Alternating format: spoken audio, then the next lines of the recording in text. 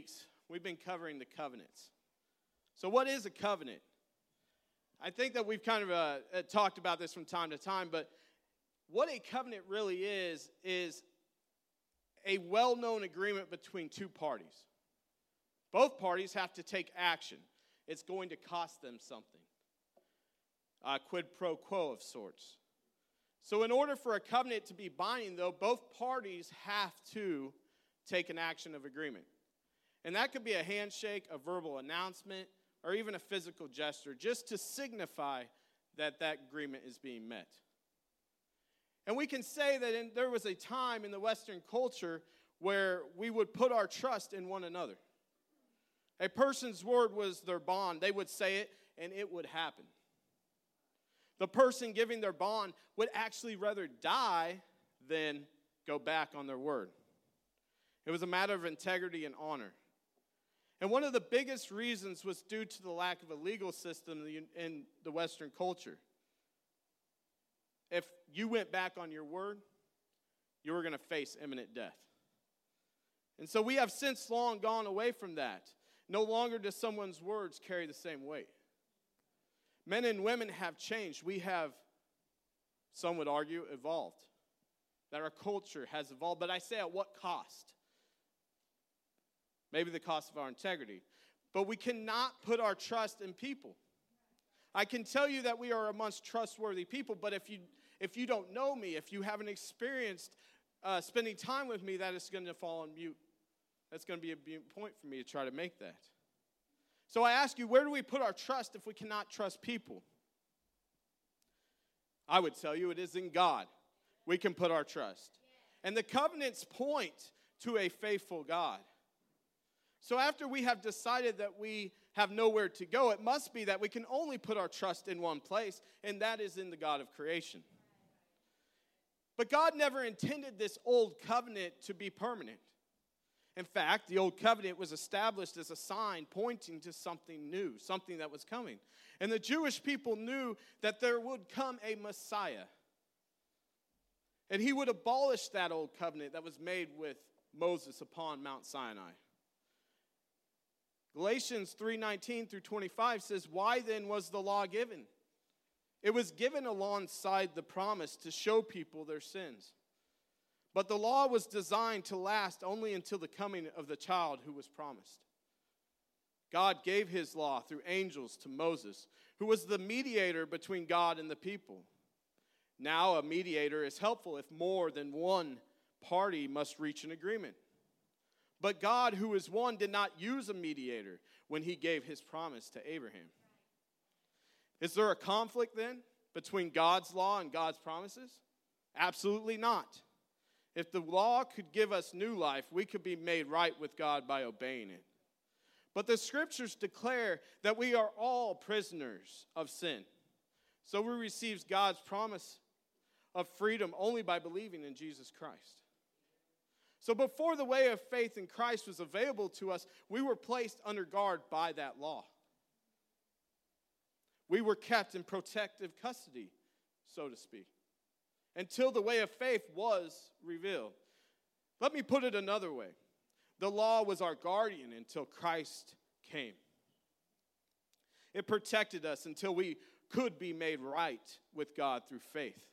And now that the way of faith has come, we no longer need the law as our guardian.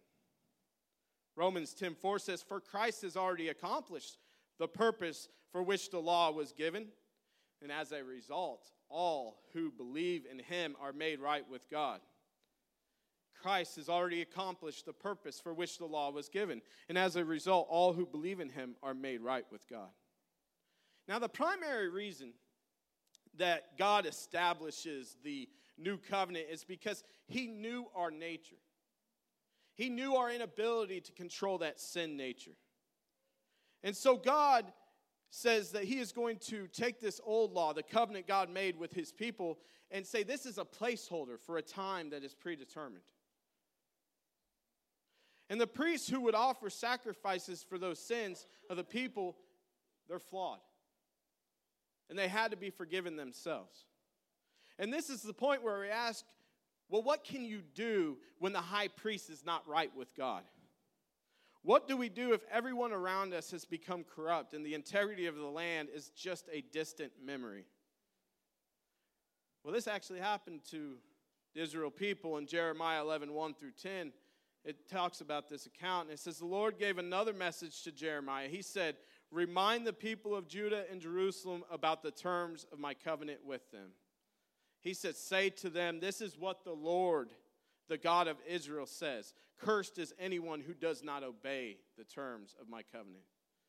For I said to your ancestors when I brought them out of the iron smelting furnace of Egypt, if you obey me and do whatever I command you, then you will be my people, and I will be your God. I said this so you would keep my promise to your ancestors to give you a land flowing with milk and honey, and the land you live in today. Then I replied, amen, Lord, may it be so. The Lord wasn't done. He says, then the Lord said, broadcast this message in the streets of Jerusalem. He wants to remind the people, go from town to town throughout the land and say, remember the ancient covenant and do everything it requires. For I solemnly warned your ancestors when I brought them out of Egypt, obey me. I have repeated this warning over and over to this day, but your ancestors did not listen or even pay attention. Instead, they stubbornly followed their own evil desires. And because they refused to obey, I brought upon them all the curses described in this covenant. Again, the Lord spoke to me, and he said, I have discovered a conspiracy against me among the people of Judah and Jerusalem. And they have returned to the sins of their ancestors, and they have refused to listen to me and are worshiping other gods. Israel and Judah have both broken the covenant I made with their ancestors. You know, one of the greatest things about our God, some of the greatest examples I can use is the fact that he is faithful, he is consistent, and he is merciful to us. Because God knew this was going to happen, so he had something in the works already. You could say he crock-potted a blessing.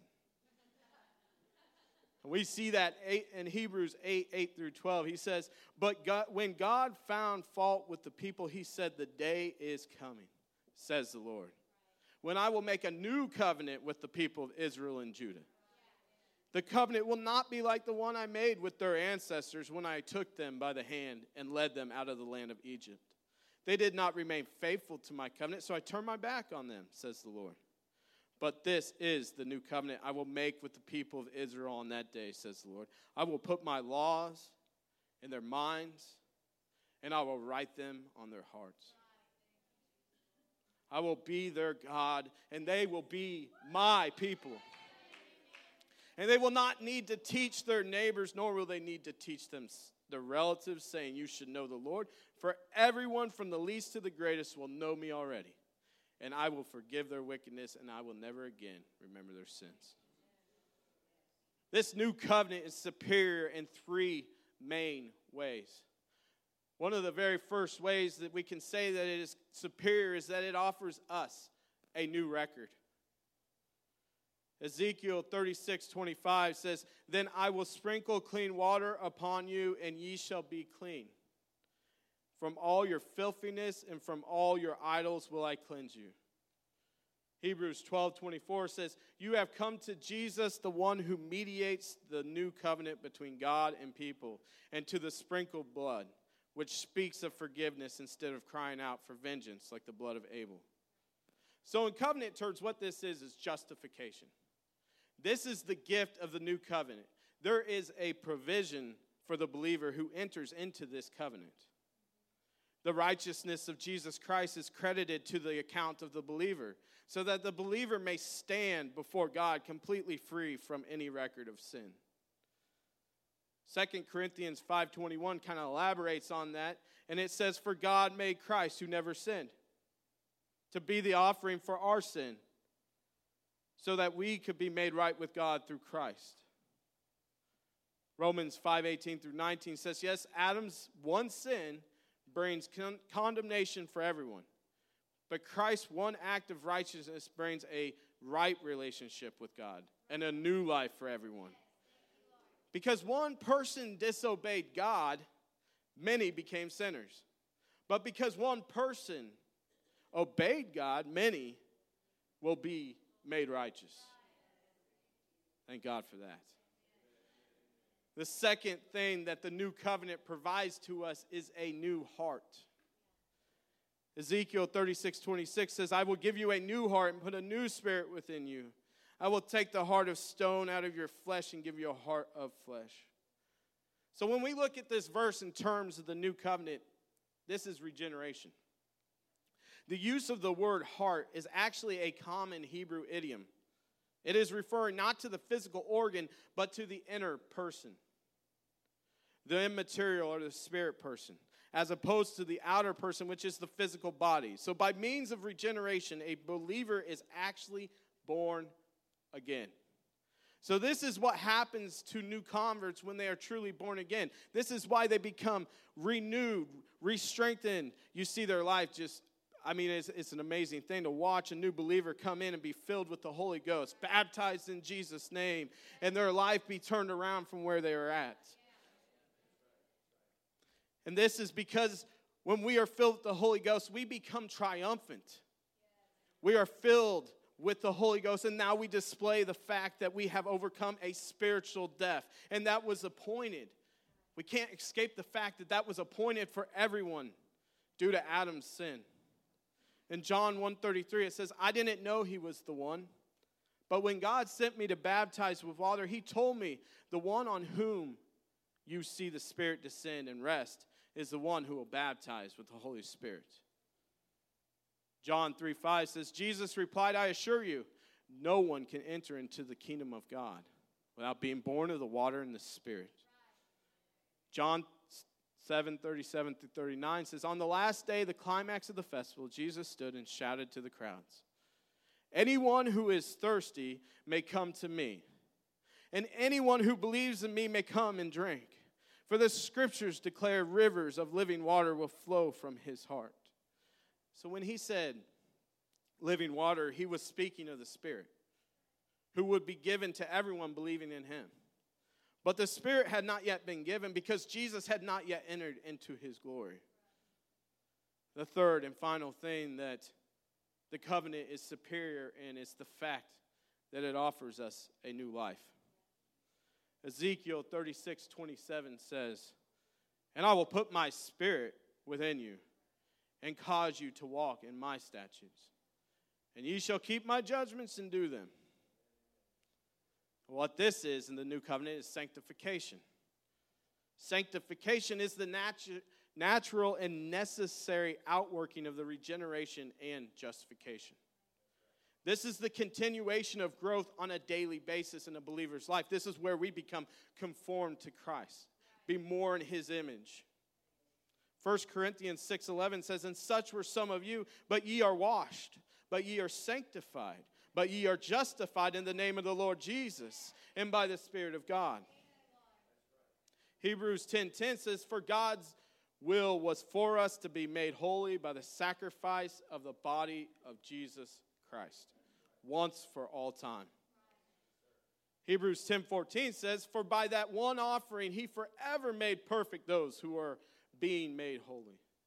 So this new covenant is better because it was established by Jesus, who is better than the prophets through whom God spoke during the days of the old covenant. And Jesus is also superior to the angels through whom the old covenant was given to Moses. The new covenant offers an infinitely superior revelation of God. And Jesus is actually God himself in human existence. Hebrews 2, verse 5-18 says, and furthermore, it is not angels who will control the future world we are talking about. For in one place the scriptures say, what are mere mortals that you should think about them? Or a son of man that you should care for him? But yet for a little while you made them a little lower than the angels and crowned them with glory and honor. You gave them authority over all things. Now when it says all things, it means nothing is left out. But we have not yet seen all things put under the authority. What we do see, however, is Jesus, who for a little while was given a position a little lower than the angels. And because he suffered death for us, he is now crowned with glory and honor.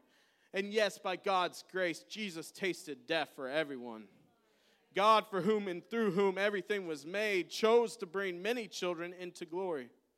And it was only right that he should make Jesus, through his suffering, a perfect leader, fit to bring them into their salvation. So now Jesus and the ones he makes holy have the same Father. And that is why Jesus is not ashamed to call them his brothers and sisters, for he said to God, I will proclaim your name to my brothers and sisters. I will praise you among your assembled people, he also said, and I will put my trust in him. That is, I and the children of God has given me. Because God's children are human beings made of flesh and blood, that's us. We know that. We know this truth. And the Son also became flesh and blood. For only as a human being could he die, and only by dying could he break the power of the devil who had the power of death. And only in this way could he set free all who lived their lives as slaves to the fear of dying. We also know that the Son did not come to just help angels. He came to help the descendants of Abraham. Therefore, it was necessary for him to be made in every respect like us, his brothers and sisters, so that he could be our merciful and faithful high priest before God. Then he could offer a sacrifice that would take away the sins of the people, since he himself has gone through suffering and testing. He is able to help us when we are being tested. We are preparing to go into a season where we will remember this child that these verses are talking about. This Christmas season is a period of time in which we can remember the Lord and Savior Jesus Christ for all he has done for us. And he came out of the lineage of David, as prophesied about. This child who was born not in a palace or in a beautiful hospital, but instead was born in a manger. And if you're like me, you can remember Christmas time at your home and wherever you lived. You can kind of remember those times when you would maybe watch the Christmas story or whatever you watched that reminded you of Jesus Christ's birth. And you can look and you can remember it was like tranquil. It was nice. It was sweet, right? And there was this manger set. You could see how it was just perfect. But our king was not birthed like that. I'm sorry. He was not born in this way. He was not born perfect. He did not receive that perfect birth that a king should have, right? And the thing that we can remember in this season is that he laid down his life for us so that we may be free. And that is what we are talking about when we are talking about the new covenant. Isaiah said that he would be the Prince of Peace and the government would rest upon his shoulders. And yet Jesus was born in the fashion we would not suppose a king to be born into.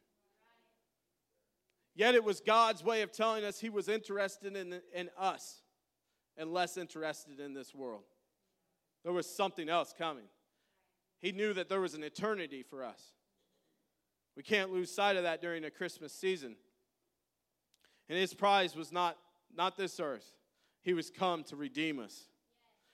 And the old covenant had kept that curse at bay year to year, and it was becoming inefficient. And this was in large due to the fact that God wanted relationship and not just a legalistic, complacent type of worship. I'm finished. You musicians can come up.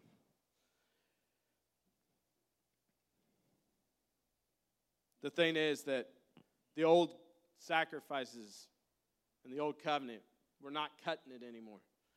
They weren't good.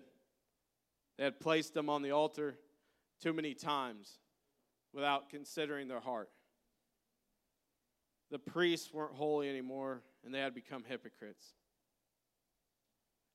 And our Savior was robed in flesh and chose to die for us, and in doing so, he became the high priest that we desperately needed. He mediated the release of the captives. He released us from our bonds. This King of glory is the triumphant King, and he has offered you and I the ability to enter into this new covenant through baptism of Jesus' name and the gift of the Holy Ghost. If you're here today and you have not yet entered into this new covenant, you have not yet entered into the baptism of Jesus' name, I would implore you to make this choice. Make a stand to say that my Savior is worthy, that I am going to go into the baptism of Jesus' name. If you are listening online, I implore you as well that you would understand this is a choice for us to go into the new covenant. God will be faithful to you. If you choose to enter into this, He will sanctify you. He will justify you, and He will regenerate your life. And then He'll give you power through the Holy Ghost. Oh, He is worthy. If we can just take some moment and just begin to praise Him, worship Him as we enter into the season of worship.